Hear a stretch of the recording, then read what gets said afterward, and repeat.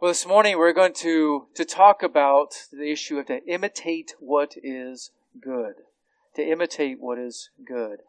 Now, children are born with their worlds revolving around themselves. And those of you who had children have noticed this. And if you haven't had children yet, just remember your childhood. Everything revolved around you. So I'm picking on the kids a little bit, but it's really I'm picking on all of us. As you think about your own life, just put an imaginary piece of paper before you, and it's got 3 columns. First column, the header is God. Second column, the header is others. The third column, header is you. Now think about your day. If you were to log every thought, every action, every word, and when you thought about God, you could put a little tick mark in the God column. When you thought about others or did something for others, you could put a little tick in the others column. And when you thought about yourself or did something for yourself, you put a little tick in the you column. At the end of the day, what's that going to look like? It's going to be a lot of little ticks in the you column, right? That is what sin does to us. And we're all in the same boat.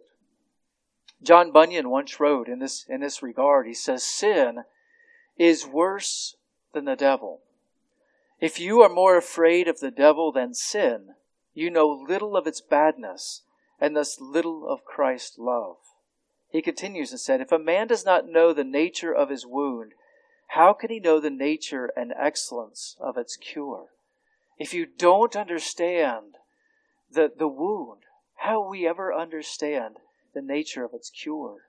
And he says this as well, since filthiness goes beyond our knowledge, it pollutes us, and we are not even aware of it. Now, John Bunyan wrote Pilgrim's Progress, which some of you may have read that. Lived many years ago, so it's kind of helpful sometimes to get out of our own century, right, and look at the perspective of a believer that lived many years ago. He says sin has a way of blinding us.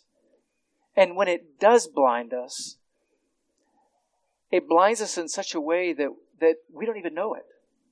Like we become so self-absorbed and so self-consumed that we don't even know we're living that way. Sin has a way of binding us and enslaving us, and yet we are totally convinced that we're free. Right? And you see this all around. And it plagues us because even those who are in Christ, we continue to still struggle against the flesh, and the flesh is still there. But sin has a way of binding, enslaving us, where yet we think we're free. We think we're okay, all the while dying of sin. And the Bible is full of examples of this. And in particular, it's full of examples of leaders who are like this, or so-called leaders, people who wanted to be leaders.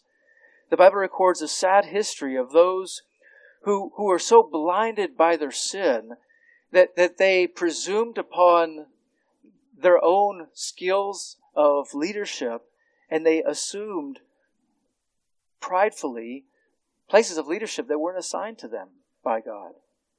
And they longed to be first, and they longed to be in positions of leadership which had not been given to them. And we could point to Satan himself in this regard. Satan was made as a beautiful creature, one of the crowning creations of God, and yet he presumed to take God's place. He wanted to be first. He desired to supplant God, but he was subsequently thrown out of heaven. Another example might be Korah. You have the great leader of Moses, and yet Korah thought he knew better than Moses, could do a better job than Moses, and so led a rebellion against Moses, and God caused the earth to open up and swallow Korah. You have Abimelech, who wanted to be first and killed all of his brothers just so he could be king, but God caused a heavy millstone to be thrown down from a tower. A woman threw it down over the tower, trying to protect the tower, and killed Abimelech. Then you have the scribes and the Pharisees. They wanted to be first. They put themselves first. They prayed out in public and in places of where people could see them pray. And they made sure that when they gave money, everybody noticed that. They called a lot of attention to it. But Jesus says they're shut out of the kingdom of heaven. Now, there's a few Pharisees and Sadducees that repented and believed in Jesus Christ, but most of them were shut out of eternity. Even the disciples, even Jesus' own disciples got so caught up in wanting to be first that they were arguing about who would be first. God transformed them, opened their eyes, but even they weren't free of this. And so today we're going to go through a passage of Scripture that shows us really two men, but one in particular who wanted to be first. He wanted that first place. And unless he repented of his sins, which is not recorded in Scripture, he is judged for eternally for his evil deeds. We'll see another man who had a good testimony. He chose to do what is right. But lest we think this is just a problem that is eons old, let's go through the text and not be blinded by the deceitfulness of sin, not be blinded by the temptation to put ourselves first, not be to be on guard against pride, and to embrace the Christ-honoring characteristics of a true worker with the truth. I mean, that's the larger context of 3 John. It's about being a worker with the truth, about embracing those who are doing the work of the ministry, gospel ministers who needed support, and to work alongside with them and do that work. But in doing so, looking at this, at the close of John's letter, he draws attention to two men in particular, one who's unfaithful, one who's faithful. But from both their lives, we can learn what Christ-honoring characteristics are of a true worker with the truth. If you're going to be a worker with the truth, these things are going to be true of your life. So through the pen of the Apostle John, writing to Gaius in 3 John, we're going to see 3 defining characteristics of a true worker with the truth. Let's just read 3 John together. If you haven't already turned there, please turn there, or you can just listen as I read along. Third letter of John. Let's read the whole letter. We'll be looking at verses 9 to 15 this morning. The elder to the beloved Gaius, whom I love in truth. Beloved, I pray that in all respects you may prosper and be in good health, just as your soul prospers. For I was very glad when brethren came and testified to your truth, that is, how you are walking in truth. I have no greater joy than this, to hear of my children walking in the truth. Beloved, you are acting faithfully in whatever you accomplish for the brethren, and especially when they are strangers, and they have testified to your love before the church. You will do well to send them on their way in a manner worthy of God. For they went out for the sake of the name, accepting nothing from the Gentiles. Therefore we ought to support such men, so that we may be fellow workers with the truth. I wrote something to the church, but Diotrephes, who loves to be first among them, does not accept what we say. For this reason, if I come, I will call attention to his deeds, which he does, unjustly accusing us with wicked words. And not satisfied with this, he himself does not receive the brethren either, and he forbids those who desire to do so, and puts them out of the church. Beloved, do not imitate what is evil, but what is good. The one who does good is of God. The one who does evil has not seen God. Demetrius has received a good testimony from everyone, and from the truth itself. And we add our testimony, and you know that our testimony is true.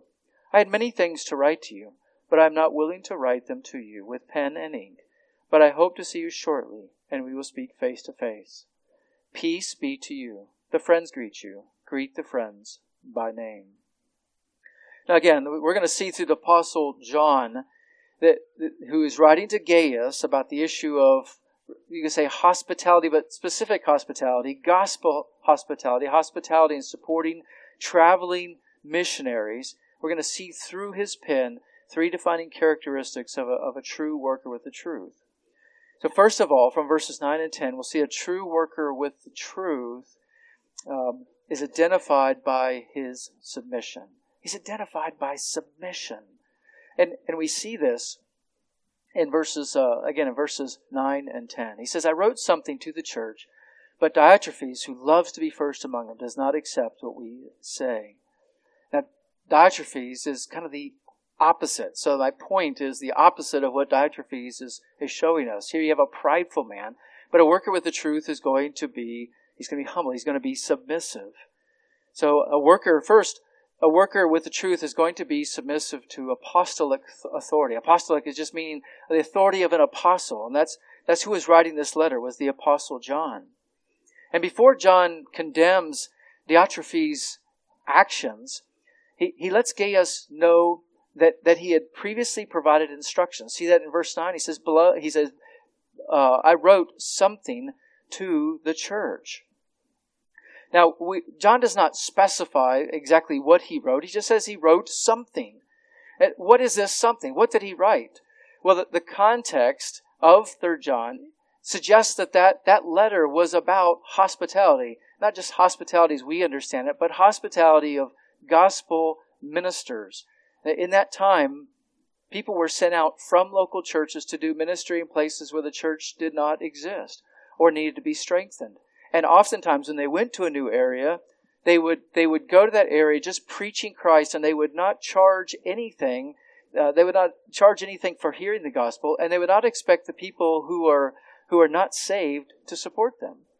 So that was very different from the way that philosophers would travel from city to city, and they'd charge for speaking, and they'd gather large crowds, and the more crowds they gathered, the more money they'd earn. And we've talked about that some in the past. So these workers are going out in need of support of other churches, of other believers. And so that letter of which John talks about is a letter that's encouraging that kind of support to missionaries, what we would call missionaries. That term is not used in this text, but essentially that's what John is talking about. Now notice who John is writing to. He says, I wrote something to the church. Who is the church?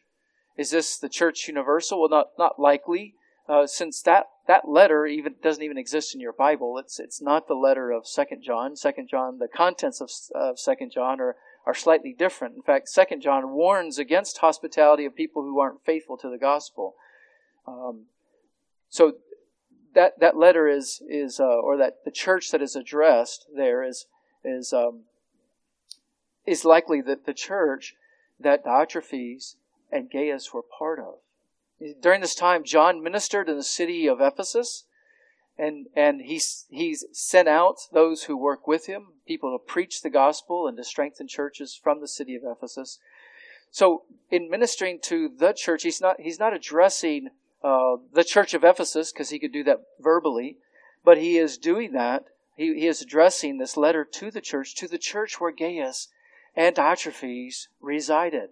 Now, some people think that Diotrephes was a leader in one church and Gaius was a leader in the other church. These churches were close by. That doesn't really seem to be the case. And we don't know for sure, and we don't need to know for sure, but it certainly seems like Gaius and Diotrephes were part of the same church. Because John talks about he's going to come visit Gaius, and he's going to come deal with Diotrephes' evil deeds. He mentions those two things. So it seems like they are together in the same church. Now, it might be helpful for us to note that as John writes, he's writing both to encourage Gaius and to encourage Gaius not only for what he's done, but to encourage him to continue that kind of hospitality. Now, what we see here is in verse 9, is that he says, I wrote something to the church, but Diotrephes, who loves to be first among them, does not accept what we say. So although what John wrote wasn't part of Scripture, it wasn't part of the Word of God that was breathed out by God, it nonetheless was authoritative because it was coming from an apostle. And so John wrote expecting that the church would listen to that instruction, but Diotrephes did not. He rejected that. Diotrephes rejected what the Apostle John wrote. Now, who is Diotrephes? Well, Diotrephes only appears in this letter of 3 John. Much like some of the other people in this letter, for example, Gaius and Demetrius, actually. It is interesting that Diotrephes' character is emphasized here more than even his name. So in our English text, it talks about Diotrephes first. It mentions him first in verse 9. He says, but Diotrephes, who loves to be first, does not accept what we say. In the Greek, there's emphasis on there on the fact that he loves to be first. Right? The one who loves to be first, Diotrephes, rejects what we say. So it's really a judgment on Diotrephes' moral character. Now, when John writes, he does not accept what we say, it's that he does not welcome what we say. That's what the LSB translates it as. The phrase, what we say, is really a paraphrase of us. So John is really saying he doesn't accept us. Right? Diotrephes had rejected the letter, and John saw that not only was this a rejection of the letter, rejection of the authority, but it's a rejection of John himself, not personally, but as an apostle. And so John sees this, and in his writing to Gaius to say, you'll see in a moment, he's going to address Diotrephes' action. But John sees this not just simply as a personal rejection. If it was a personal rejection, I think John would have overlooked it. But this wasn't simply a personal rejection. It wasn't a personal disagreement between two brothers. This was clear rebellion on the part of Diotrephes. He chose to disregard what the Apostle John had written. And what we see here is that this isn't just a one-time event. If you look in your text, he says, Diotrephes does not accept what we say. Notice the present tense is used, does not. It's not did not, it's does not. So this suggests to us that this was the pattern of Diotrephes' life. He rejected John's authority as an apostle. This was his characteristic. Now, why does John condemn Diotrephes in his letter? He condemns him not only because he rejects authority, but because his actions show that Diotrephes was not being submissive to not only apostolic authority, but to the Scriptures themselves. You see, a true worker of the truth is going to be submissive to apostolic authority. For us, apostolic authority is contained in the Scriptures. Right? That's what we're called to be submissive to, since the apostles are no longer here and on the scene. But there's a greater authority than the apostles. There's a greater authority than the Word of God, and that's the Lord Himself. And the Lord is revealed in His Word. I'm not trying to pit those two against each other. But John wrote to deal with, really warn Gaius about Diotrephes' lack of submission to apostolic authority. And how is this drawn out? Well, the first thing that we see is that he loves to be first. This is the Apostle John's diagnosis of Diotrephes' heart condition. Right? Everything else flows from this. Everything else is mentioned flows from this one problem. He loves to be first. And the description of Diotrephes is he loves to be first among them. Right? Notice that. Among them. Among who is the them? Right? I think that makes sense that that's the church. He likes to be first among the church. He loves to be first among the church, in fact. And the phrase loves to be first is a translation of a compound Greek word. It's just one word in the Greek. It's taking the word for brotherly love, philo, and putting it together with the word first. Right? Loving to be first. And it's really, isn't it just taking brotherly love and turning it on its head? It's making it its exact opposite. Right? Brotherly love is supposed to be caring for one another. Right? This is caring for yourself. That's what loving first is. Cast your brother. He's to serve you. You're more important. That's Diotrephes. That's what the word literally means. Love of first. Desiring to be first. Commentator D. Edmond Hebert explains it this way. He says, this word is a compound particle found only here in the New Testament, and it portrays an ambitious, self-seeking, power-hungry individual who aggressively sought to be at the head of things, to rule over others. And whatever his position in the church, John's picture makes it clear that he was able to exercise a good deal of power in the assembly. He was motivated by an aggressive passion to be in charge. Because we see Diotrephes and some of the things that he does, commentators have thought that Diotrephes was an elder in the church, or perhaps one of the elders, or perhaps even a single elder in this particular church. We really don't know. Scripture doesn't tell us, and because it doesn't tell us, I'd say we don't really need to know. What we do know with certainty is that Diotrephes was a person exercising great influence. He was acting like a leader. Whether he was an official leader or not, we do not know. But he was certainly acting like a leader. Now, remember, his ongoing characteristic of his life was that he loved to be first. And unfortunately, in the church today, we see a lot of so-called pastors, many of them on TV, who demonstrate this same characteristic. But it's not just true of pastors. Okay, you have to guard your own heart with this. Let me give you an illustration of this. A.T. Robertson has several helpful commentaries, particularly on word meanings out, but he was a pastor. And years ago, he wrote an article on Diotrephes for his denomination. He wrote a paper on Diotrephes. But before it was published, the editor told him that 25 deacons stopped the paper to show their resentment against being personally attacked in the paper. Right? Think about that. So he wrote a paper about Diotrephes, expositing Scripture, and 25 deacons from his church, obviously a larger church, 25 deacons within at least the denomination or whatever, said, he's writing about me. He's attacking me. So they wanted to stop the paper, but they didn't stop to examine their own lives. That's what I'm talking about, the blindness of sin. And that's why we need to be submissive to right authority in our lives when something is amiss. The church must test the men that they put forward as leaders. Far too many churches just make selection of deacons, a selection of elders, a good boys club, or they look at, say, he's a good businessman, he can help lead, or they just look at all the wrong characteristics. There are biblical qualifications for elders, for deacons, that we must adhere to. But the problem isn't just about elders and deacons. You know, in many churches, it's known that there's what's called a church boss. And the church boss doesn't even have to be a deacon or an elder. And what I mean by that is that's the person who controls the finances. And they have a lot of influence within a church. So I don't think we have any of those here. Not that I know of.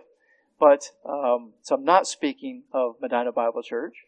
But it's true, right? In seminary, we're warned about these type of people, right? Who try to control the church behind the scenes. So again, the problem isn't just a problem of pastors or leaders. It's a every man's, every woman's problem. We like to be first. We like to have things our particular way. We have to guard against it. So men like these must not be allowed to influence the church and direct the church, because they'll destroy the church. And that's what Diotrephes was doing.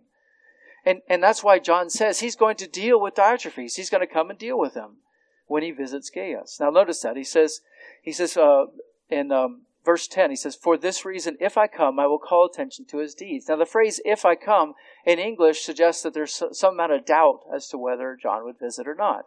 But there's really not any doubt in this particular context. And in fact, that phrase can be used in other places to really talk about whenever I come. So it's probably a better way to think about that. Whenever I come. And the reason we know that John is going to visit, because he says that. He says that in verse 13 and verse 14. Verse 14, he says, but I hope to see you shortly, and we will speak face to face. So it doesn't seem likely that John is doubtful about his visit. He just doesn't know when that will occur. But when he occurs, he is going to bring to remembrance the works that Diotrephes has done. That is, he's going to confront Diotrephes and deal with those as they deserve to be dealt with. Now keep in mind, John's actions here are not vindictive. He's not going after Diotrephes because of a personal attack or a personal slight against John. He's doing this out of love and concern for the Lord's church, and really for the Lord himself and for the progress of the gospel. It is extremely important that we understand that. I mean, the Bible prohibits any kind of personal action, personal revenge. In fact, Paul wrote in Romans 12, I'll read that to you. Romans 12 verses 9 to 21 are very instructive in this manner. Let love be without hypocrisy. Abhor what is evil. Cling to what is good.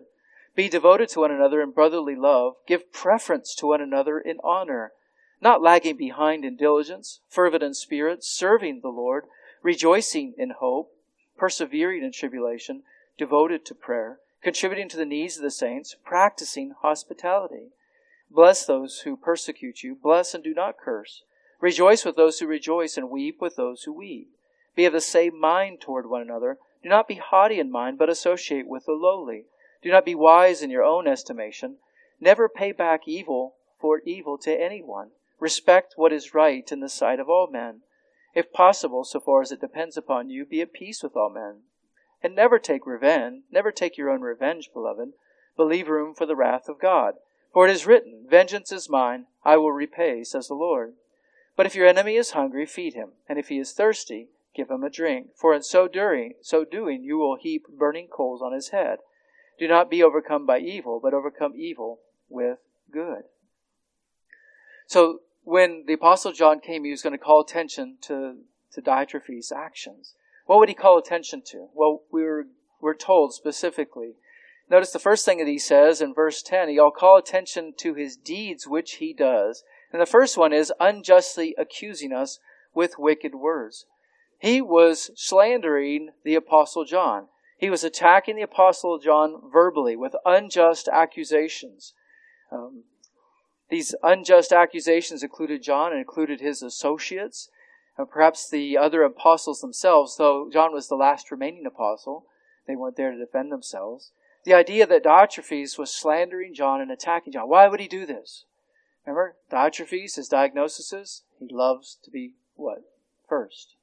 Because he loved to be first, he needed to remove any person that would have more authority or more influence than he does. So he's attacking John to kind of reduce his influence within that particular church, their local church. Sounds like political leaders today, right? Attacking each other. Why do they attack each other? Right? To try to get you to listen to them more than the other person. Right? It doesn't usually work, but nonetheless, it is done. He attacks him verbally. What else did Diotrephes do? Well, secondly, he did not welcome the itinerant preachers that John sent. Notice he says, unjustly accusing us with wicked words, he goes, and not satisfied with this, he himself does not receive the brethren. So Diotrephes wasn't just satisfied to attack the Apostle John. And for all we know, that first letter that John talks about that he wrote, he could have sent that to Diotrephes, and Diotrephes could have torn it up, put it in the fire, never read it, church never saw it. Okay? And so that's why now at this stage that John is telling Gaius, hey, I wrote something to the church, but Diotrephes didn't accept it. Okay? But it's not enough for Diotrephes just to verbally attack John. He's not going to help these gospel ministers himself because they're sent by John. Diotrephes did nothing to help these itinerant preachers. They came requesting help, that perhaps they even had that first letter from the Apostle John himself at that time, rejecting the letter and rejecting these men because they were sent by John. Okay? So the idea here is that these men were sent out by John, were sent out probably by the church in Ephesus. They needed assistance to carry on their gospel ministry, and Diotrephes didn't receive them, didn't welcome, didn't give them hospitality. He turned these men away in their time of need. What does that say about his heart? Well, it brings to mind what James says in James 2:14. I'm going to read it for you. James 2:14. What use is it, my brothers, if someone says he has faith, but he has no works? Can that faith save him? If a brother or sister is without clothing and in need of daily food, and one of you says to them, go in peace, be warmed and be filled, and yet you do not give them what is necessary for their body, what use is that? Even so, faith, if it has no works, is dead by itself. Now, James is addressing the kind of faith on a human level. He's saying, what good is your faith? You tell me you have faith, but if I don't see any change in your life, if I don't see you doing something different in your life, what good is your faith? He's approaching it from a different standpoint than Paul addresses the issue. But the point I wanted to make here is that by Diotrephes turning these men away in their time of need, he is showing us what is really in his heart. His faith is a dead faith. He would proclaim to have faith. He would proclaim to believe in Christ. But at least from these actions, we would say that his faith is a dead faith. And not only did he reject these men, but you see what he does next? He says he himself does not receive the brethren either, and he forbids those who desire to do so. So those within his church that saw the evil actions of Diotrephes, they saw these men turned away, and they were saying, no, that's not right. We need to help these people. We need to provide hospitality. We need to provide a place to stay and food and whatever else that they might need, So there are people within the church that saw that and knew that was wrong and wanted to do something to help out. But Diotrephes stood in their way. It says he forbid them. He thought the church was his church. He forgot that the church is Christ's church. And Diotrephes wanted these people to obey him, not anybody else. And so he tried to suppress them. He forbade them. So he's actually, with that position of leadership that we talked about, he issued some kind of command that's not here, but he forbade them from helping, and he expected these people to obey him, to listen to him, even though John had instructed the exact opposite. And then look what he did to the people that didn't listen, that said, you know what, we just have to do what is right, even if Diotrephes doesn't like it. We are going to do what is right, even if he forbids it. What does he do? He says he puts them out of the church. Right? So he forbids those who desire to do so, that is, desire to help, and puts them out of the church. If they don't listen to them, he's going to put them out. Now, the wording, the way that this is worded, we're not certain if this was actually what was going on or if it's just what he desired, what he was trying to do. But you see his heart attitude. He wanted to be the one in control. He rejected these men. They were from John. He did not want to help them. And he didn't want anybody else to help them. And if you didn't listen to him, he was putting you out of the church. Right? Or at least he was going to try to put you out of the church. Does that sound like godly, Christ-honoring response? Well, no. Right?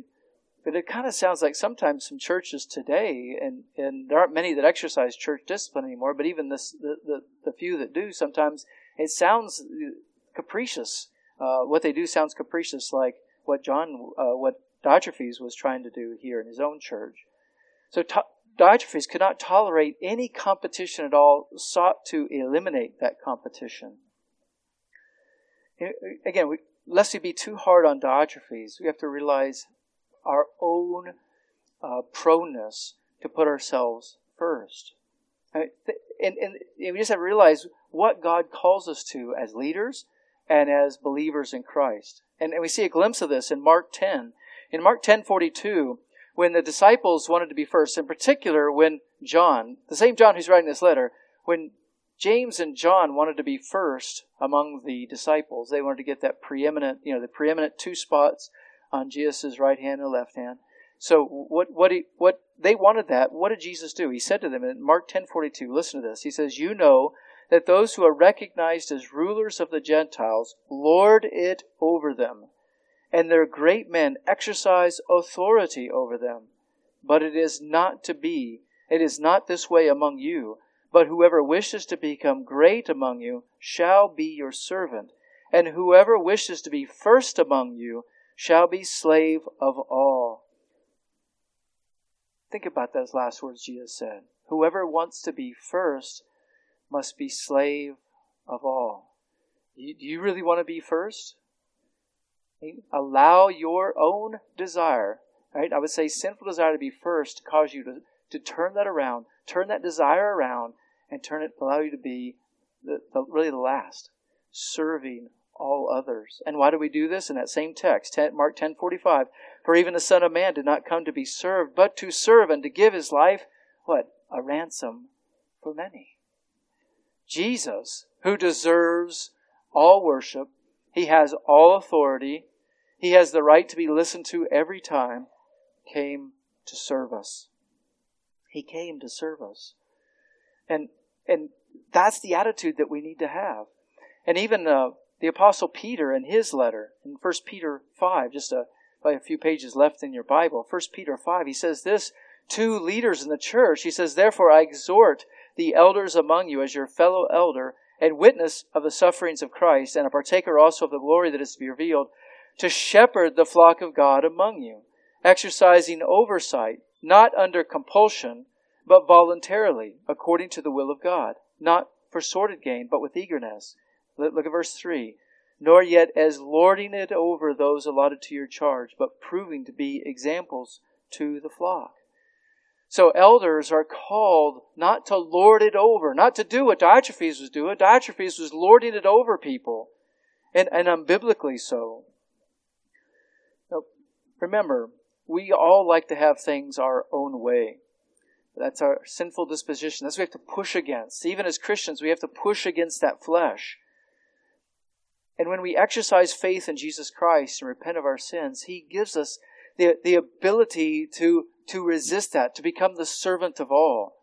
He gives us eternal life. We are made totally new, as Paul mentions in 2 Corinthians 5:17. There he says, "Therefore, if anyone is in Christ, he is a new creation.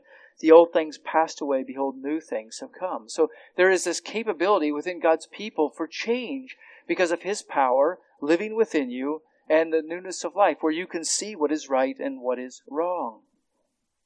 Understand that we don't even know what right and wrong is unless we're dependent upon God's Word. Right? And God promises to change your outlook. For all those that haven't repented of their sins and believe in Christ, you're headed on the road to destruction. That's the broad road to destruction. The broad road to judgment.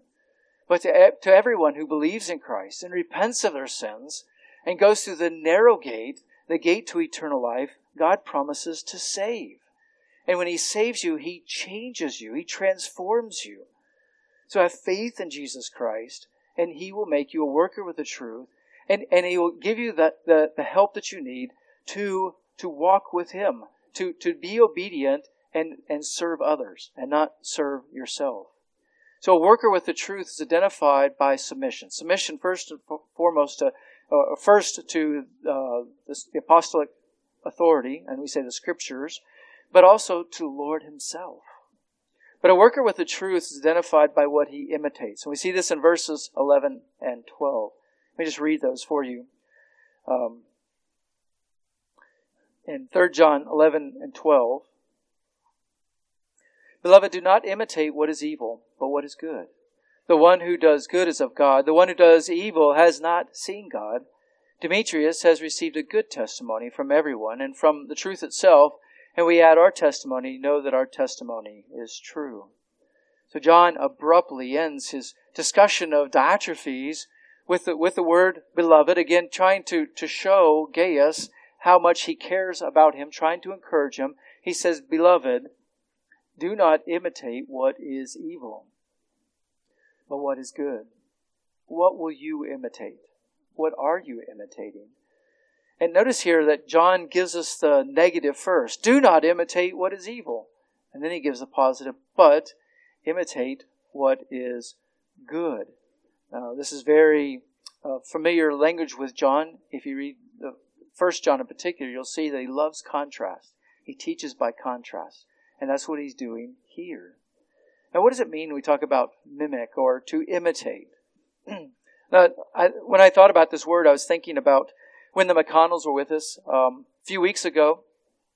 Jonathan McConnell, who I asked you to pray for because he is recovering from shingles, getting infected in his eye. But Jonathan has a very uncanny ability to mimic people's voices. And he does a great Paul Washer. So much that if you didn't see him, you would actually think it's Paul Washer. In fact, his dad taught a preaching class for their church. And his dad jokingly said, "We have a special guest." This is in England. "We have a special guest today." And Jonathan's in the hallway. And he starts talking like Paul Washer. And everybody's eyes go like, "What? Paul Washer is here?" Well, he wasn't there. Well, kind of in person he was. But that's the idea. Is you hear or see something and then you copy that idea. Right? And sometimes we copy good things and sometimes we copy bad things. And this is a timeless principle. I mean, this principle is stuck in a passage about hospitality. One leader who did what is evil, another who's doing what is good. So I think that's why it's here, but it applies to so many areas of our lives.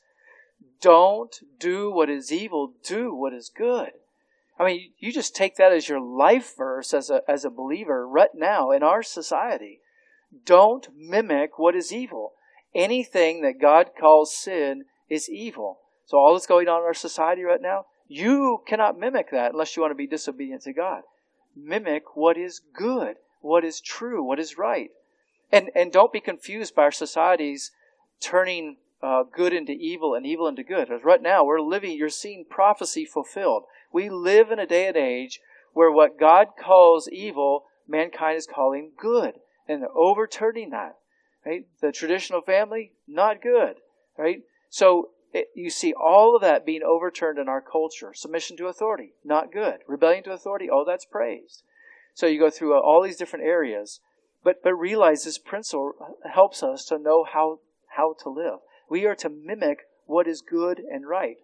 And John says here, don't mimic what is evil. And we really have to guard our influences in our lives in this way.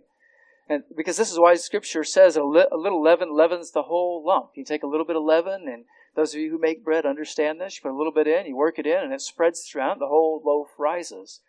Or Scripture puts it another way, bad company corrupts good morals. So you can have really good morals, you hang out with people who are doing bad things, you're going to end up mimicking them, you're going to end up copying them. And so the influence in the church was Diotrephes, right? And probably Gaius couldn't do much about that. Otherwise, something would have been done. But John is charging Gaius to don't imitate that. And the way this is written, it suggests that Gaius had already begun to imitate the evil. Now, don't misunderstand me. I don't think Gaius was tempted to do the same kind of response that Diotrephes was doing. But I think what might be happening, and this is in the white pages, so this is Mark's interpretation. What I think might be happening is that Gaius wanted to help, did help, because that's what John tells us. We know that for sure. But then Diotrephes found out and really went after him. And went after him so much that threatened to put him out of the church. And maybe Gaius is one of those individuals that Diotrephes was like trying to put out of the church. And so Gaius is like, you know what, I liked helping them. Maybe in his mind he was having questions about whether to help traveling missionaries again. He's like, I just don't know if I can do that again. And be the brunt of Diotrephes' massive blows, his aggression. So perhaps that's going on. At a very minimum, it's a warning to Gaius, do not imitate what is evil, but imitate what is good. And the good here is receiving these traveling missionaries, receiving them, taking care of them, and supporting them. I mean, that's the context. Look at verse 8 just a minute. We talked about last week. Therefore, we ought to support such men. So because that support is called for, we have a duty to do it. That's the good that needs to be mimicked. Right? You don't worry about what is evil. And in this case, you don't mimic what is evil. In this case, he's saying, John, don't worry about what is evil. Right? And just to apply this to our lives, when we commit ourselves to do what is right, don't worry about the consequences. Let God take care of the consequences. Whatever those consequences are, loss of friendship, loss of job, loss of, whatever it is. Let God let God take care of the consequences. Just commit yourself to do what is right. When you think about the consequences, you make it a lot harder on yourself to do what is right. Because you begin thinking about, well, I could lose my job if I speak out against this. Or if I voice my opinion about this. Right? Well, that might be true. But if you lose a job for the will of God reason, for a good reason, He'll provide another one. So you just do what is right. Commit yourself to do what is good. Beloved, remember here that the command to imitate is a command to copy. And this is seen in other places in Scripture. For example, in Hebrews 13:7, there the author of Hebrews says, remember your leaders who spoke the word of God to you, and considering the results of their conduct, imitate their faith. That is, follow their faith. The Apostle John used this word in speaking to the Thessalonica church.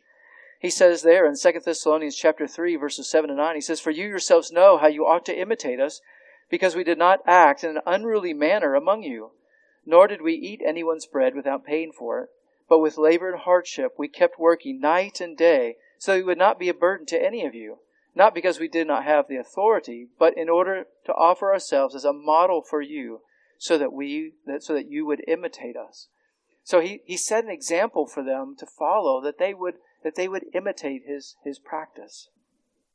And whether you imitate what is evil or imitate what is good, you can look at your life and you can see the ramifications of what that says, the implications of that pattern. We see that there in continuing on in verse 11. He said, the one who does good is of God. The one who does evil has not seen God. So for the one who imitates what is evil, what is that saying about him? he has not seen God. And notice the contrast there. John loves contrast, so he's getting back into how he likes to write, how he likes to teach. He says, the one who does good is of God. So the one who is imitating what is good is of God. The term of God is shorthand for is born of God. That is, you're born again. You have the Spirit living within you, and you are a child of God, and you are living a certain way. Now, you're not a child of God because you live a certain way. No, the pattern of your life, the imitating what is good, is just the fruit of what is true of your life. Because no one can do enough good deeds to earn salvation. No one can do enough good deeds to make you a child of God. You can't make yourself a child of God. That's the analogy Jesus uses in John 3. He says, you must be born again. And you don't have any control over being born again. You've got to turn to God. Repent of your sins. Have faith in Christ. And ask God to birth you again spiritually, so that you have the Holy Spirit living within you to help you be obedient to the Word. And if you do, you're going to live a certain way. So that's what he's saying. The one who does good is of God. But the one who does evil has not seen God. Notice he changes a little bit. He says the one who does evil, he doesn't say is not of God. He says the one who does evil has what? Not seen God. And it draws more emphasis to the fact that not only is that person, they're not saved, but they don't even know God. They have never seen God. They've never even caught a glimpse of His glory. For if they had caught a glimpse of His glory, they would live a different way. They would repent of their sins, or at the very minimum, they would fall on their knees before Him because of His holiness and their sinfulness. So these are the consequences of that kind of flow, or the implications that are shown to us by whether we mimic good or mimic evil. John says something similar in 1 John 3. He says, 1 John 3:4, he says, everyone who does sin also does lawlessness, and sin is lawlessness. And you know that He was manifested in order to take away sins. And in Him there is no sin. No one who abides in Him sins. No one who sins has seen Him or come to know Him.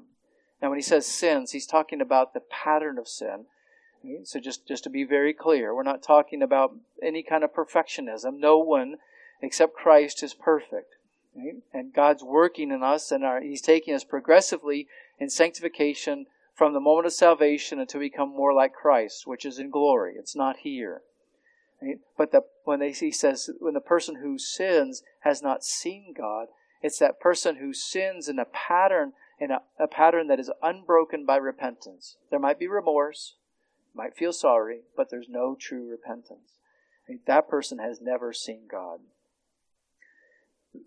Verse 12 is an illustration of someone who does good. And this is where we get to see Demetrius.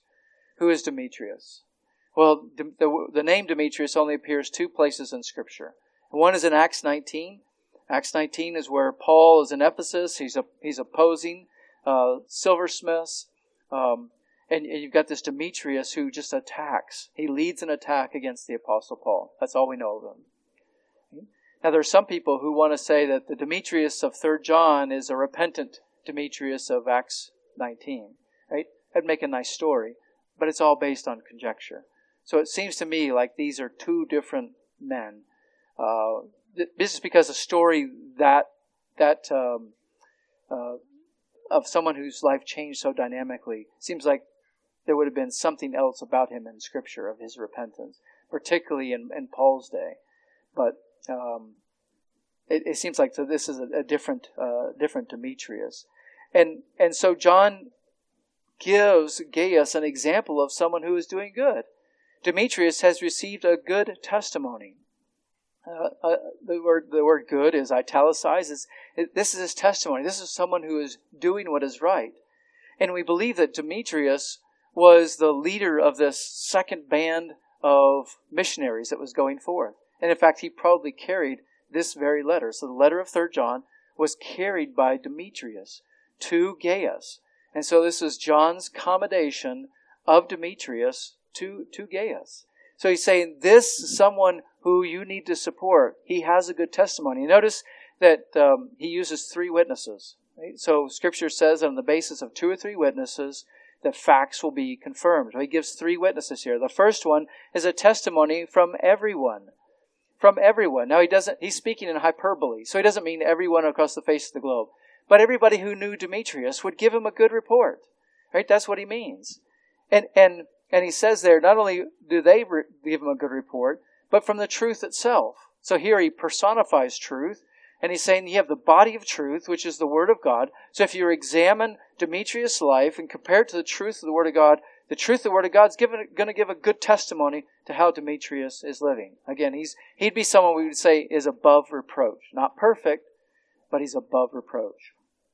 And then the third testimony comes from John himself. He says, and we add our testimony, and you know that our testimony is true. So there he's probably speaking, this is John, and those who, his associates, those who are with him, he said, we add our own testimony. We know Demetrius personally. We testify to his good character, to how he lives his life. He is not coming to put himself first. He is coming to serve. He is coming to preach Christ and put Christ first.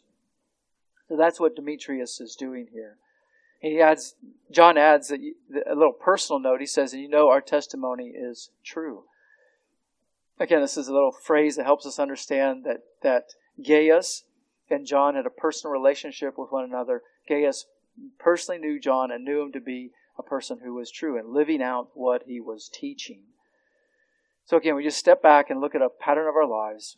Right? What are we mimicking? Evil or good? Right? The one, if you notice the pattern of your life mimicking evil, following the patterns of this world, following what the Scriptures say are evil, right? The call there is to repent of your sins and believe in Christ. Don't keep going down that path. Sin has blinded you, and you are going down a path that leads to judgment of God. But it doesn't have to lead that way. The Lord provides a Savior, Jesus Christ, who calls us to repentance, and who died the death that we deserved. He died in our place so that God could offer us forgiveness of sins, and everlasting life. So commit ourselves, those of you who are believers, commit yourself to imitating what is good, right? Even in difficult circumstances. And again, how do we know what is good? Going back to the Word of God. On our own, we're not going to know what good and evil are, right? Not to the full extent. We need the plumb line of the Word of God to direct our lives. So we've seen that a worker with the truth is submissive, and they imitate. You can say they're known by the pattern of their lives. They imitate what is good. But a worker of the truth is identified by the company he keeps. And we'll just look at this really quick from verses 13 to 15. And this is just the closing of John's letter. Whereas Diotrephes rejected John's authority and counsel, Gaius welcomed that. Right? And you see here, John says, I had many things to write to you, but I'm not willing to write them to you with pen and ink. But I hope to see you shortly and speak to you face to face. You know, he's wanting to come. He has much on his mind. And we say, why didn't he write it? He doesn't tell us. Perhaps time. Perhaps he got to get this out. Also, it was expensive to write things. It wasn't like the cheap paper that we have today. You can just write, and if you make a mistake, you crumple it up and throw it away. Right? So whatever they wrote on, whatever John was writing on, papyrus or animal skin, it was not cheap. Right? So we don't know all the reasons, but he says, I don't want to write all that. I want to talk personally. So perhaps there's things that John wanted to talk about that he knew shouldn't go in a letter. And he wanted to talk about some of those personal things, face to face. So it shows you that they had a good relationship. And I guess that's a point of application. It's incidental to the book. But it's like you need to have people in your life who are influencing you to the truth, who can speak into your lives, and who you can speak into their lives. So that's what we see here. And he says really as a matter of closing, but also as a prayer, he says, "Peace be to you." It's a traditional Jewish closing, but it's not just without thought. He is saying that as like a shorthand prayer, that Gaius would be at peace with God and experience the peace in his local church, even through these difficult circumstances that he was having with Diotrephes. And notice too that it wasn't just John and Gaius who had a relationship. Gaius had a relationship with others, because he speaks about them as friends. He says, there the friends greet you. greet the friends by name. It's the only place in Scripture where Christians, in this case, are greeted this way with the word friend, with the exception of how Jesus talked about his disciples. On the night before he died, the night before he was betrayed, he called his disciples friends. He said, "You are my friends if you do what I command you." And so I think the connection here, why John is calling Christians friends in this case instead of just brothers. That's more typical, greet the brethren by name. Here he's saying friends by name because these are Christians who are being obedient to the word, and he's encouraging Gaius to be obedient to the word. So I think that's why he uses the word friends here instead of like just brethren. So think about that. Who are your friends? Who are those who influence you the most? Are they a good influence? All right, now I'm not saying don't have friendships with unbelievers. We need to have friendships with unbelievers. But our closest influencers should be Christians. And from that, we should be reaching out to unbelievers, telling them the gospel so that they can hear the gospel, repent, and be saved. So, beloved, let us strive in the strength of the Lord to be men and women who are identified by submission to the Word of God, to God Himself, by our imitation of what is good, and by the good company we keep. And these dark hours, the church must be more resolute than ever to live lives of holiness, to hold fast to these principles for the glory of Christ and for the good of His church. Let me just, in closing, read Philippians 2. I think this nicely summarizes what we've been talking about. Philippians 2, beginning at verse 3. Do nothing from selfishness or empty conceit, but with humility of mind, regard one another as more important than yourselves. Do not merely look out for your own personal interest, but also for the interests of others. Have this attitude in yourselves, which was also in Christ Jesus, who, although He existed in the form of God, did not regard equality with God a thing to be grasped, but emptied Himself, taking the form of a bondservant, and being made in the likeness of men, being found in appearance as a man, He humbled Himself by becoming obedient to the point of death, even death on a cross. What a great sacrifice the Lord made so that we might know Him, that we might have our sins forgiven, and that we might walk in the truth and be workers with the truth. Let's pray together. Our Lord, we thank You for Your loving kindness, Your mercy. We thank You for dying on the cross for our sins so that we could have forgiveness, that we could have eternal life, and that we could know You, that we could know You as our shepherd, as a good and gracious God instead of just the judge. Oh Lord God, thank You for working in our lives. Help us, Lord, to guard against the sin which so easily entangles. Help us, Lord God, to live our lives in service to others, that we would be servants to them, seeking their good. Continue to transform us by Your word and by the power of Your Spirit so that we think less of ourselves, more of others, and most of all about You and living for You. Oh God, help us to love You with all of our heart, mind, soul, and strength. In the name of Jesus we pray. Amen. Thanks for listening to the pulpit ministry of Medina Bible Church in Medina, Ohio. You can find church information, a complete sermon library, and other helpful materials at medinabible.org. This message is copyrighted by Medina Bible Church. All rights reserved.